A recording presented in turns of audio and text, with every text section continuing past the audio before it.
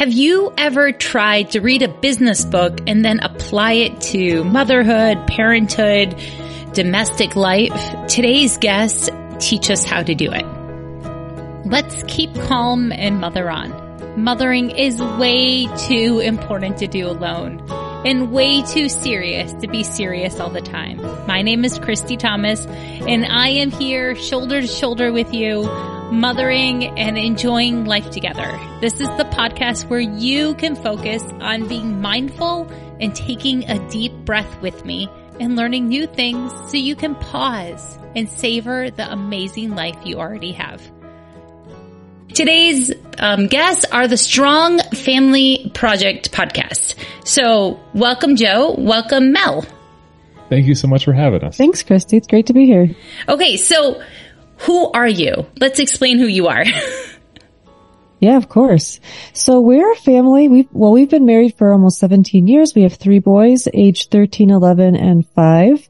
And just to give you a little background, my husband was a teacher for a while and then became a business owner. We have a couple of fitness facilities. I was a social worker for 5 years, and then I turned stay-at-home mom / doing all the paperwork in the background for the family business. Mm-hmm. And we were just out of balance for many years. Joe was working a lot, and we realized that he was putting too much energy into his business and not so much into the family.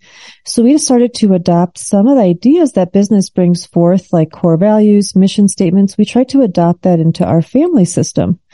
So fast forward to COVID time, we had created our core values. And we were considering, this isn't really the place we want to be. We were in a different state at the time. And we decided, what if we just moved somewhere that was more aligned with our values? And to be totally honest, I completely panicked. That was not something I ever had considered doing. My family's back in upstate New York, and it's just not something that I ever considered. But once we realized all the possibilities that it opened and the opportunities that it opened, we, drove 2,000 miles across the country, moved to Colorado, and have really focused on running our family as like a well-oiled organization. That might sound a little boring, but it actually brings great structure, a lot of fun, and we are more bonded than we have ever been. And we created this Strong Family Path, which we created over time, just different things we would implement. And we just feel so passionate about strong families that we wanted to share. And we started our podcast, and we'd love to share it with your audience. Absolutely. So you never left upstate New York. Did you go to college around there too? Was it that big of a switch for you? It was. I had never been out west at all. Okay. Mel went to Binghamton University. I went to Colgate, both upstate New York. Yeah. And we had never been to college. We literally looked at a map and pointed at an area and said, hey, we think the weather's there's nice. We did a little bit of research. We flew out, bought the first house we looked at, and moved, and we know no one here when we moved. That's amazing. So my story that my audience knows, but you guys don't, I've moved 12 times with my husband in the last 20 years because of his Navy career. So I just can't imagine not moving anymore about every 2 years. Like, it's so odd. We're going to be here for about 4 years, and I'm like getting antsy. Like, that's a long time. That's a totally different experience than we have, but I appreciate that. If anything, we're glad we moved because now our kids will be more resilient. Yeah. Because they'll see that moving isn't so terrible, because it can be scary at the first time. It can be really scary. So I really congratulate you and just give you a big shout out. And Colorado was on my list that if he hadn't proposed, that's where I was going to get my first teaching job. So kudos for you on that state. Oh, thanks. We are very happy here. Yeah. How did you decide to switch business ideas into family ideas? Like, what triggered that? Where did you start? So I would do a lot of mentorships. I'd learn from different business people, and some of the ones that had been through a lot would say, hey, the most important organization in your life is your family. Mm-hmm. The most important relationship you have in your life isn't a business relationship. It's the one you have with your spouse that can make it does make the business go around your relationships at home. Mm-hmm. And switching the perspective to serving family first and business second, and viewing it as an organization. Because when we start to realize like these things don't happen, you look at it like your favorite teams, your favorite music groups. Yeah. They just don't sit down and great music comes out. They have to have a structure to creating that and implementing and then delivering it to the world. And I think we were just I don't know, going through the motions. Like the family just happens. But it doesn't work like that. It often happens by randomness, right? And then you look at someone like Taylor Swift, who's been touring the whole country, and you're like, she's got a training plan. Like, she's not just getting up there every night for 3 hours. This has been years in the making. Yeah. Exactly. That now we are on the other side where it's like, people are like, oh, your family's like so peaceful. You're so lucky. You're like, oh, it took a lot of work and structure. Like, it wasn't just luck. It doesn't just happen. Yeah. And so, being more intentional with things and taking the best, ideas from teams and, business and music groups and see what other successful organizations are doing to create that success, I think should be applied in classrooms and workplaces, should all be applied to families. Right. People aren't really educated on how to run a family. You know, I think you have a great example growing up and you can replicate that. Right. Or you realize that this is not something that I learn in school. Maybe I'll get married. Maybe I'll have kids. Life will just happen. So we just bring a lot of intentionality to it, recognizing that our kids are going to someday be out of the home. Hopefully they'll have their own family. We want them to not just kind of go into murky waters and not know what to do and hope for the best. That just wasn't good enough for us anymore. But it's so true. There are so many parts of adulting as I walk my 17-year-old through it that I'm like, oh, there's like layers on layers of steps here that I have to remember. It's not like riding a bike. There's so many steps. There really is. It's very true. And I appreciate that you're walking your 17-year-old through it. And I even present it to my 13-year-old this way. Say, in 5 years, you potentially could be on your own, and here's the things you'll need to do, and not in a scary way, but in an exciting way. Like, you're just going to wake up one day and say, oh, I guess I'm an adult now. I know how to do my laundry. I know how to pay bills. That doesn't happen. And I think a lot of times people just assume, hey, welcome to adulthood. What does that look like? Yeah. So we're almost training them, but enjoying it along the way. Yeah. You're building the memories into the ordinary moments. So what are your family values? What did you guys pick out? Yeah, so we went through a process, and I think the process is the important piece because we'll share our family values, but they might not and should not be the same for everyone. Right. We shouldn't steal just other people's words. Yeah, because if it's not something that's core to you and your organization, then it just doesn't work. And so we took a process from business. And how we did is we sat down and we just wrote down all the values we thought that were important. 'Cause there's hundreds of good values out there. But it's the old Jim Collins thing, good is the enemy of great. If you just focus on good things, you can never accomplish those few great things. And so we had to decide what are the real core things that we would stand and fight for as a family. And so we started with a brain dump. Mel did her list. I did my list. If we had adult children, we would have, or older children, we'd include them in the process. What do you find important in life? And then we sat down, we played an activity called Kill, Keep, or Combine. We went through the whole list, brain dumped it all out there. And then we'd look at the words, say, hey, is this really core to us? And if not, we would cross it off. We'd kill it off the list.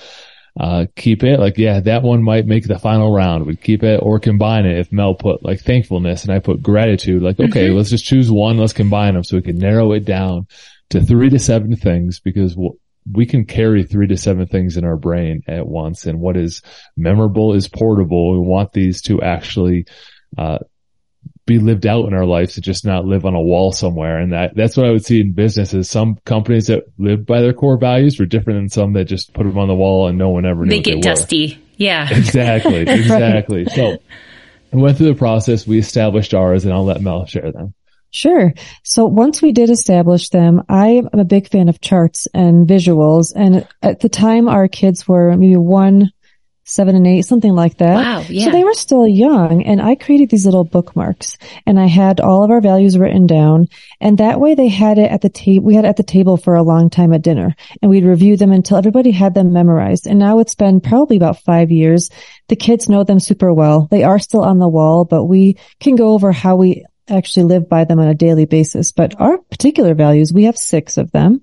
And the first is, Joe mentioned it already, having gratitude. We think that's kind of how the world needs to move, is always looking for things to be thankful for. And every night at dinner, we share something we're thankful for. Our 5-year-old gets to pick out who's going to go next in the round. So he can provide some value towards the family in that way. Another is being adventurous. And it doesn't just mean like going for hikes or things like that, but it's going outside of your comfort zone. So we want the kids to always see, let me try something that will stretch me, that'll make me even better and have me have new experiences. Another that's related to that is personal development. We want to be forever learners. We want to always be reading books and bettering ourselves and learning new skills. And Joe and I role model that for the kids as well. Starting this podcast was a huge personal development step for me. I had never been in front of a camera or a microphone, and it was very scary for me. So we want the kids to learn that we can always grow and learn, and school is just a piece of that. The next one is being accountable. Super important that the kids have self-responsibility. We try to not point the fingers in our home. You know, what piece did you have in this argument, or what piece of that, even if it's school related for schoolwork, how can you be accountable to get your homework done, to get your reading done? We like to use that word accountable. It just kind of elevates the kid to see that they have a say in the matter. They can do something to move forward. And another one is be genuine. Our oldest loves this one. He's just always been he's always liked to take things apart and build things, and he's always known that about himself. Yeah. So we try to really foster those individual talents and interests that each person in the family has. And finally, my favorite one is wanting to be together. So someday when the kids will be older, we want them to still want to be a piece of this family unit. And exactly. That plays out in really cool ways. Like maybe just a month ago, we started to sit on the porch after dinner. Yeah. And it would just be Joe and I sitting there, and then the kids would join in. And now almost every night we're out there hanging out. And it's us living out that value that we like to be together. We like to spend time together. We have fun together. We're not just living under the same roof. We're truly living life together.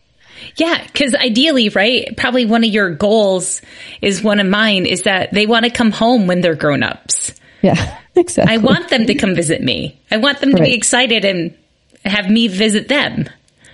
Yes, exactly. We think it's really important to foster that kind of bond and that kind of expectation in the younger years. So how does your goal of togetherness and gratitude in particular impact the relationships in your family? That's a great question. Well, I think, so I mentioned earlier at dinner time with gratitude, how we share it every day. I think it just makes us a more positive family. We're focused on the good things. So the kids can come home from school and have things that they might complain about. Everybody does, recess, this thing happened or that thing happened. But we try to always bring it back to like silver linings.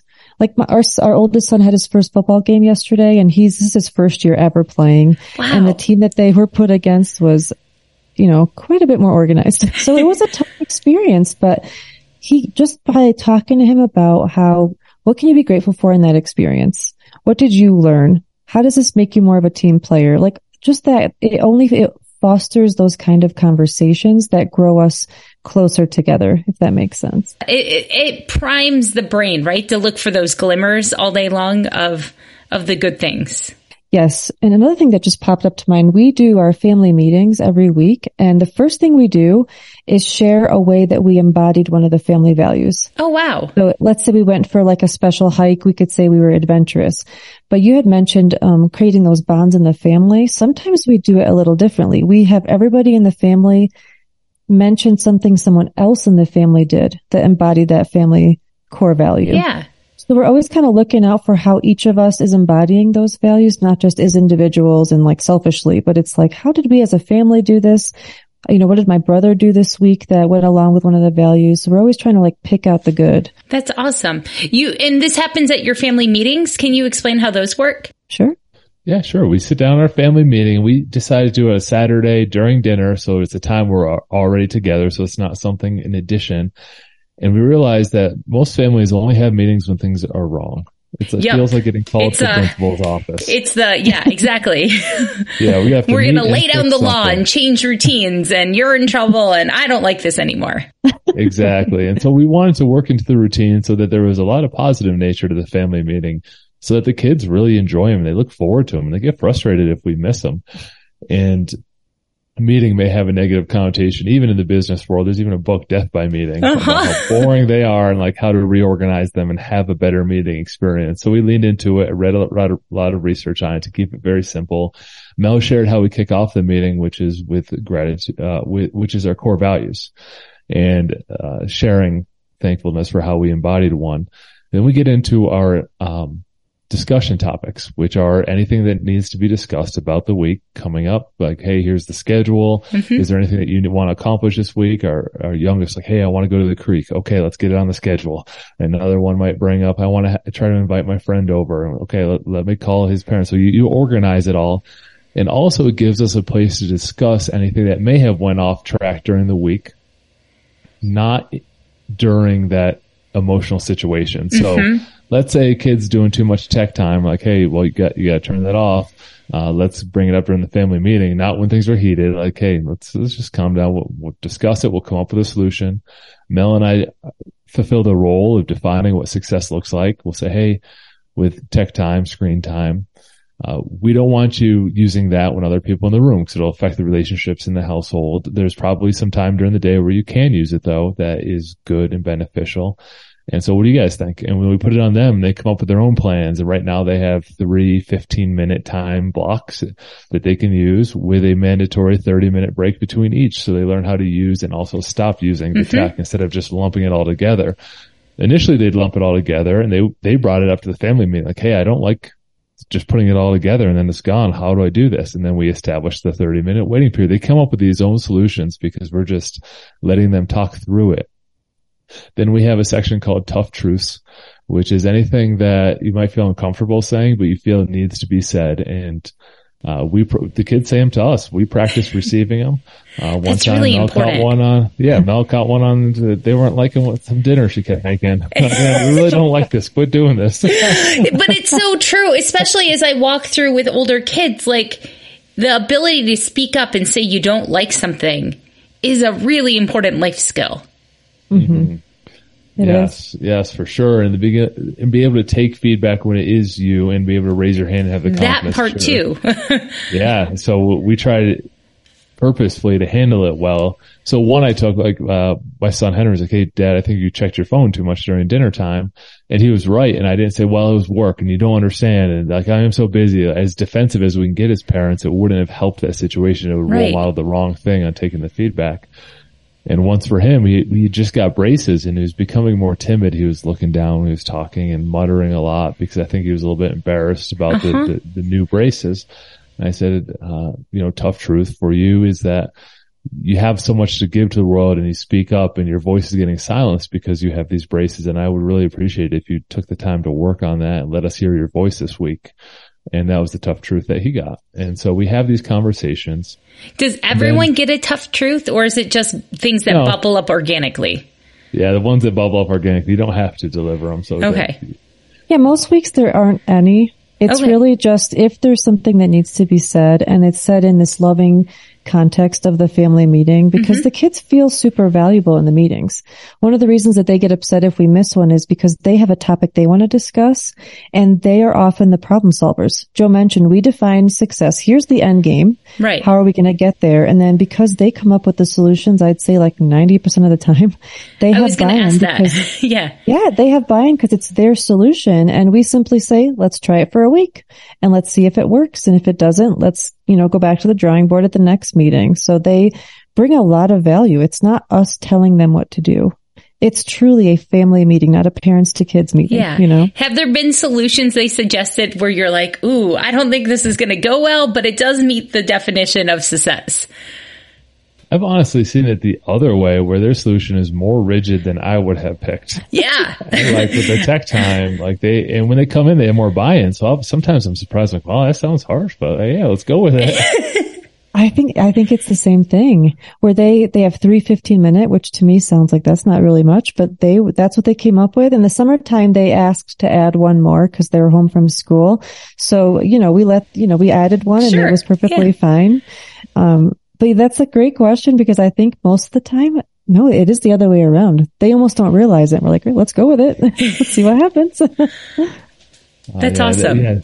It goes well. They get some good feedback. And sub-note, one that we really like for is when they want to start or buy something that you don't want them to. And so we'll say, all right, we'll bring it up during the family meeting. And then like 72 hours later, they don't want the thing anymore. It was just very impulsive, and it gives them a place to control his impulses and realize like, all right, they had a couple of days to wait to the family meeting, and then the problem solves itself. So you're not dealing with so much.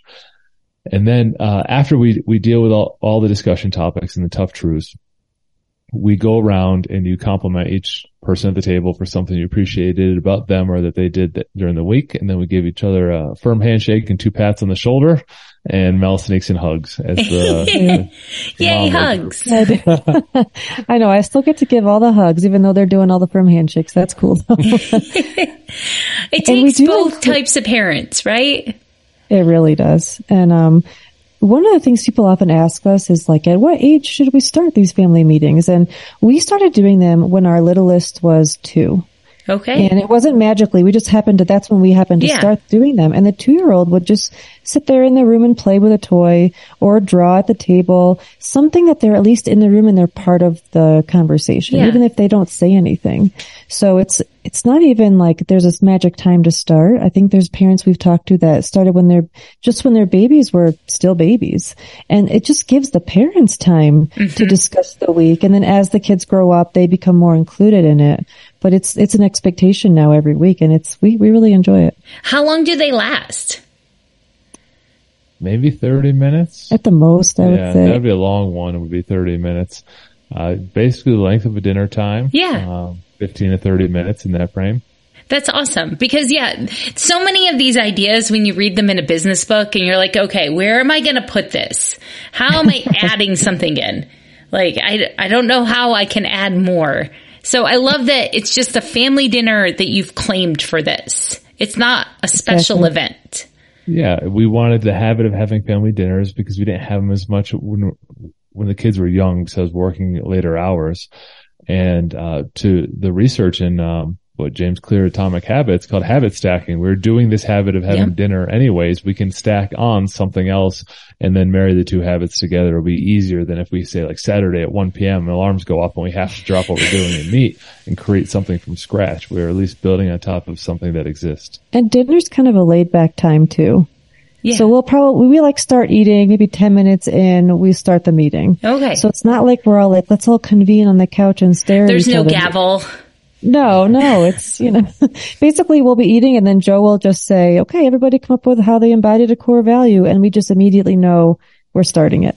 Awesome. Great. Do you have any other times that you talk during the week about what's going on? I think you said you have an evening debrief. Is that different than your family dinners?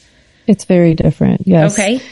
So there's kind of 2 things that we do. Joe and I try to take a walk every day, at least 15 minutes, so that we can stay on the same page for anything that's going on in our lives. A lot of parenting stuff. Hey, this kid seems to be needing a little more support. How can we address that?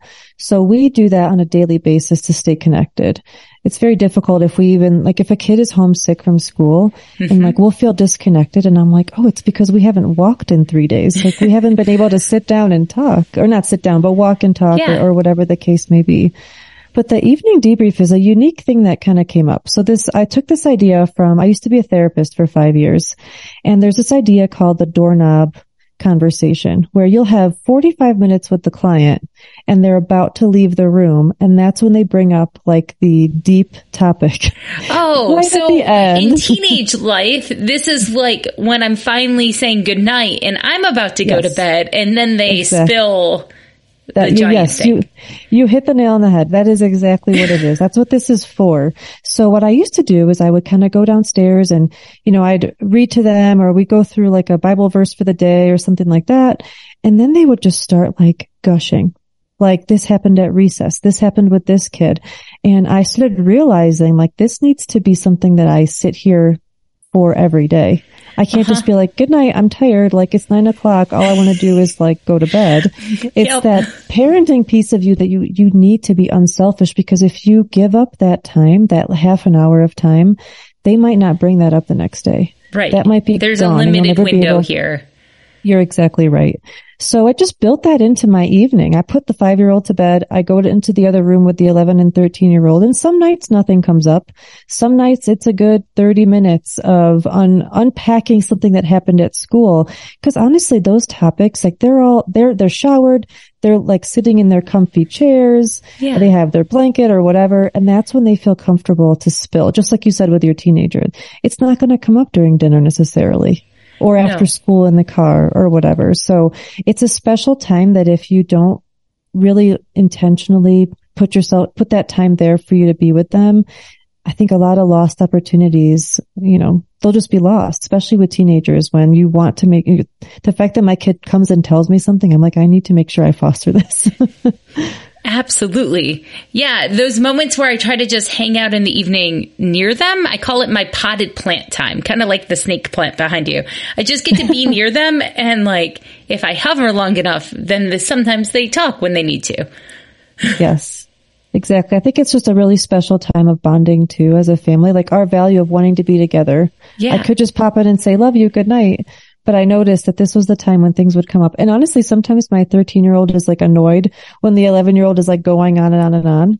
But this is part of relationships. Absolutely. Sometimes you just have to sit and listen and offer like a listening ear. Sometimes we go to the solution mode.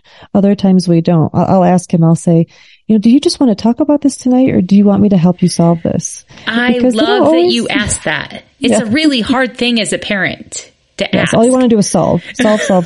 And sometimes they don't want you to solve it, at least not then. Mm-hmm. Joe, do you get in on this or is this just something Mel does? Mel is usually the first filter for this. Okay. And then she will escalate things to me that she thinks that I should follow up on the next day. Yeah, that's kind of how we make it work, just with our schedules. Yeah. If I notice, and it's funny because sometimes I'll come upstairs at like 9:00 and Joe's like, oh, that was a quick one. And if I come up at like 9:30, he'll know like something came up. And there'll be times when my kids are getting a little older. I have boys. They need their dad in some ways that I might not be able to provide. And I will basically, like you said, I'll bring it to him. I'll run it up the flagpole, right? I'm like, this is something you probably will need to address with this kid tomorrow or this weekend or whatever the case may be. So we always remain in communication about it, but oftentimes it's mom time in the evening with me. Yeah. That's awesome. I love that you're like, the pass off of some certain topics, right? Like that's important for other parents to hear. You can't parent your kid alone well. You really need either a really amazing spouse or partner, or if you're parenting alone, you got to build your village. Do you have other people you talk to often about these sort of things that help you feel secure in your parenting journey? I have 2. Mel? I feel like you're my main person I go to.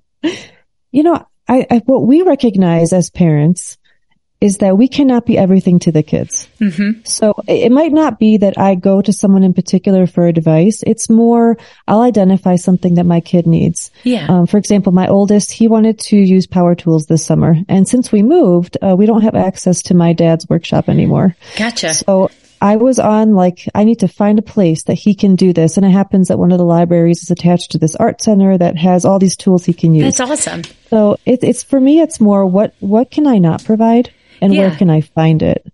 Or the kids go to a youth group at our church and we make sure that we get to know the youth leaders. We've had them over for dinner. They're a really lovely couple because we recognize they might be able to give something to the kids that we cannot. Yep. So I try to foster relationships for my kids when I can't fulfill a need. That makes total sense. Yeah. Yeah. I have a couple more along the lines of your question that, when I go see them, a friend Vince, buddy Kevin, and we talk about family stuff, and they have core values and they have them up on their walls, and it's really like higher level conversations. We just don't sit around and talk about the weather and stuff like that, which is okay, but we have the deeper family conversations and share in the successes and share in the tough times and share in the solutions. And so, leaning on people who do a great job is a really good idea. Yeah. And I'm finding that I've also needed parents a step or two ahead of me sometimes that to hear like, oh yeah, that's pretty normal for this age group. You just haven't seen it yet. What I like about the core values, it gives you a filter to decide if what someone who's a step ahead is telling you is something that aligns with your values or not.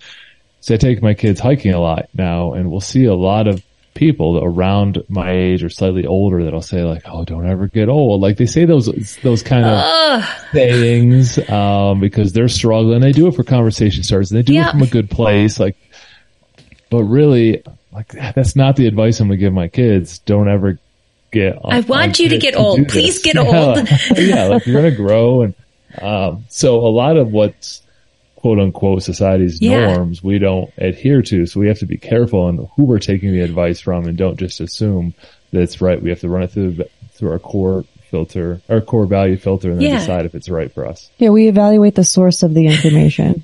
And I think this is the powerful thing. We almost started out with this, where everybody grows up in a particular kind of family. Yep. And there needs to be a willingness to look back and say, what pieces worked? What pieces would I like to change? And it's not judgmental. It's simply, does this work for my family? It's just data, right? Like a lot of people are aware of that adverse childhood experience score. And I think that you worked with kids in traumatic places like that, right? I did, yep.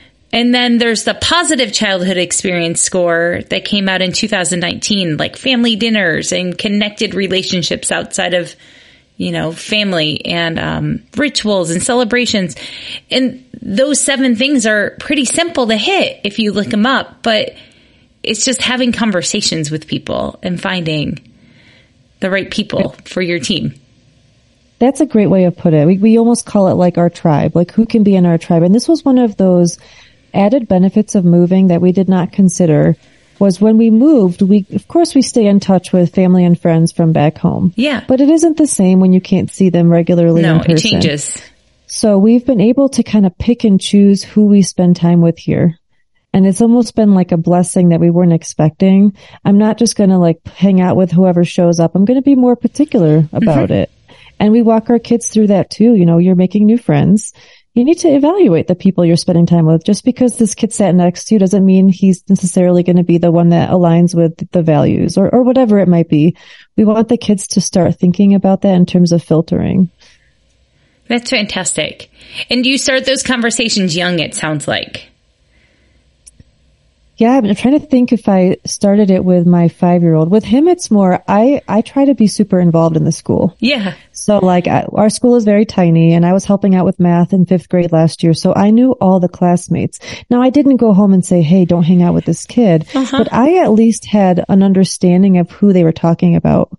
And with my 5-year-old, he made a buddy last year. I made sure, because he liked that kid, that I met with his mom and talked to her. So I'm kind of doing like background checks, I feel like. Totally. That's been happening this week with the first week of school here as we all walk down the hill, because we're all walkers. And I'm like, okay, so what questions can I ask you to see if like this kid, my 5th grader thinks is cool. I like what their family is, like what I want them in their house. Exactly. And I try to tell them, is this a kid that you would be friends with just at school, or is this a kid you might invite over? Because you can have plenty of acquaintances at school that don't really make the cut of being, to hang out at home. So just getting them to think about that without saying this person can't be here. We're like, but there's one friend of our middle son that there were some things that were a little questionable, and we just discussed it with him. Yeah. We didn't say absolutely not, you can't go there. But we explained where we were at. He saw our points, and I think because we allowed him to make the decision for himself and mull it over, he felt like he had control in that scenario, even though we were trying to guide him a certain direction. Yeah. Totally. In those conversations, after I pick up my kid at a place, one of the first things I asked is, did they feel safe the whole time while they were there? Like, I just want them to keep checking in with their intuition when they're outside of our family bubble. Very good question. Yeah, I like that. We should start doing that. I like that. Yeah. And one of my middle kids, she went to a play date and she's like, yeah, I don't need to go back there. Like it was, I like the kid at school, but like, not the environment I want to be in. I was like, okay, right. Or good job, kid. Exactly. We have to praise them for having processed that on their own. Or they might want to come to our house, but they don't want to go to that kid's house. That's true too. Like, nope, this is a school or our house, but not theirs. That's right. All good boundary work to help our kids walk through. Yes. Well, as you're doing this, where can people best find you? Can you remind me where people can find you? Yeah, absolutely. All of our content comes out of strongfamilyproject.com. You mentioned our YouTube shorts. We put on there, our podcasts, our Instagram's on there, but that's also where we give away the 7 steps of the path and our notes on how we did it, so people can take it as almost an operating system for their families and see if they like it and adapt it to their unique situation. And it's all at strongfamilyproject.com. Awesome. And so as you're doing all this, you also need to build in time for self-care. What do you do for self-care? This is a great question. I'm going to try not to rant on someone else's podcast, but I get sensitive about people's interpretation of self-care because I was asked it on a previous podcast. Oh, well, tell me, please. I think we're in a trust bubble that I will share with you. And it was basically self-care for an adult man like myself should be drinking something on the weekend and smoking a cigar with his buddies and stuff like that. These aren't things that I'm necessarily into, but they were advocating, and it put me in an awkward situation to basically say like, hey, I don't view self-care as anything that does a long-term harm to you. And that eliminates a lot of things that people perceive as self-care. So it makes me a little bit of an outsider. Like I'm not going to bake a cake and eat it. So I feel better for 1 minute knowing that it's going to do harm to me long term. And I get the dopamine release and you feel better from it. So I'm not saying that those things are necessarily bad, but I'm not going to fool myself and say it's self-care if it's really going to be harmful to me. And so self-care for me is going for a walk with my wife, going on experiences with my kids, taking them to the trampoline park and just sitting and watching them, sitting outside and looking at the mountains I enjoy. I'm a big fan of exercise and hiking. I like reading. I like sitting on the deck with some coffee and talking with Mell. And all those are versions of self-care to keep my mind together. And I like all those things too. But one particular thing that I changed for myself about 6 months ago was, since I was doing the evening debrief, and that would really take me into like late in the evening, I just wouldn't have time for myself after that. It was just too tired. I ended up getting up half an hour early. Ooh. So I get up about 5:30 because the kids get up early for school. And that's my time to make my coffee, to have no one talk to me. Because the toughest thing in the summertime is it's constant interruption. And I love that they're home, but it's very difficult to do something for myself. So I just get up a half an hour earlier. I had to train myself to do that. And I have my coffee. I do a little morning journal, or I read out of a book. And it's just that little bit of even 20 minutes before anybody talks to me. And then that helps set me up for success for the day. I love that. And I agree with you, Joe. I think self-care should be something that isn't just an escape, right? It's not hedonism. Like we're trying to take care of ourselves. We're not just seeking the next hit. Right. Yes. I think that's a good way of explaining it. It's the things like going and get a massage is good self-care. Yeah. 'Cause it can help your physiology. It helps you relax. Yeah. I get an issue with like, all right, well, hey, instead of making dinner tonight, we're going to go out and get junk food. So it's a form of self-care. Now, I don't have a problem if someone chooses to smoke cigars or drink, whatever. I'm fine with that. But if they say, I need to do this so that I'm taking care of myself, and then I'm like, that's a kind of a broken mindset, and you're setting yourself up for a negative outcome that way. And so I try to, just like you said, trying to lean in a different direction than that. Yeah. Well, how are you having fun as a family? Like, you're not just a business. You're a team making memories. You want your kids to come back to you someday and enjoy you. So what does family fun look like right now? Well, this summer I decided at the beginning of the summer, so back in May, I started a back and forth journal with the kids. And my first question for them was, what do you want to do this summer? What do you want to learn? Who do you want to spend time with? And we just tried to do everything on those lists. So I made it a priority. So at the beginning of the year, we ended up going rock crawling because a friend of ours has a rock crawling truck. We went rafting. So we tried to have experiences like that. Uh-huh. But honestly, we just have fun together. Like humor is huge in our family, and just hanging out on the porch out of boredom oftentimes comes wonderful creativity. Yeah. So it could simply be hanging out on the porch, cracking jokes, playing charades. It could be going for a walk, and our littlest has training wheels now. So it's like an interesting challenge to go for a walk / bike ride. Is. That is a season. So I think our fun is really just working it into daily simple things. It's not these big crazy things. We don't even really vacation. We haven't had much of a chance to. We just try to make special times of every day. Whether it's a walk, a porch sit, playing charades, those simple things, we just have fun together. I think humor is one of the biggest roles in our family for having a good time. That's fantastic. Okay, well, one last surprise bonus question, because you both mentioned books. What's the best book that you've read recently?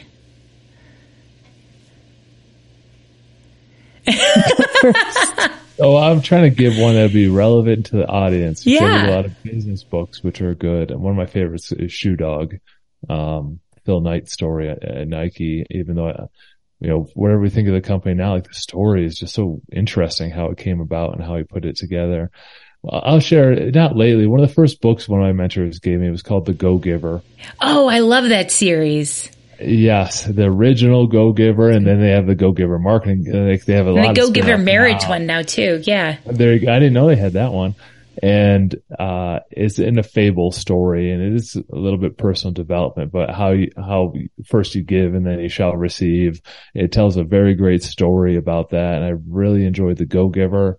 Yeah, I'll go with that one. So I'm going to choose Rich Kid, Smart Kid. Ooh. So it's off of that Rich Dad, Poor Dad book series. Yeah. Remember the name of the author? Yeah, Kiyosaki. And I'm reading the Rich Kid, Smart Kid. It's it's so easy to read. It's so relevant to anybody who has kids. And it's not just about money.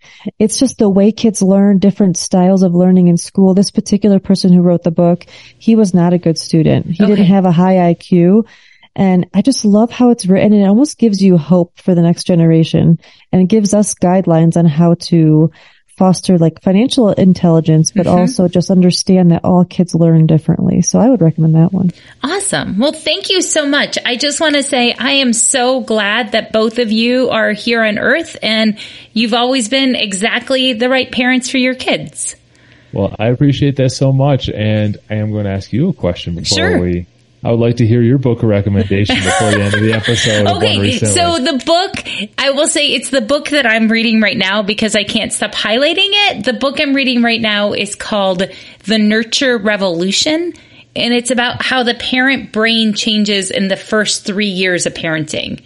Also, what I love about it is that it's giving all these tips about how you can regulate your own nervous system.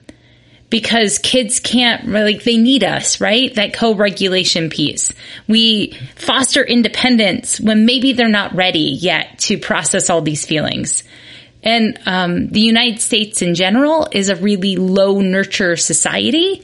So it's really interesting to read like the science behind why nurturing and letting your eyes light up when your kids enter the room is like critical.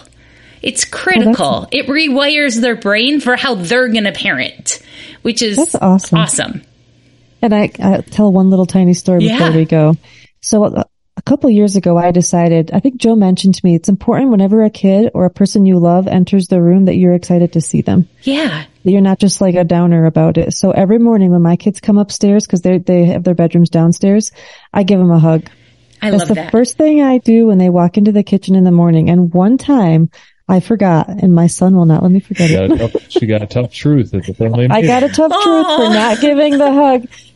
But it's just that way where like, I am excited to see them. Even if I'm tired or having a rough morning for some reason, like I need to give them that hug, and then it just like sets them up. It sets me up and it elevates the mood. And I love that. So I'm glad it's backed by science. It is. Yeah. And I think hugs are like the anchor to the digital, it's such a digital world. Like hugs are such an anchor to each other.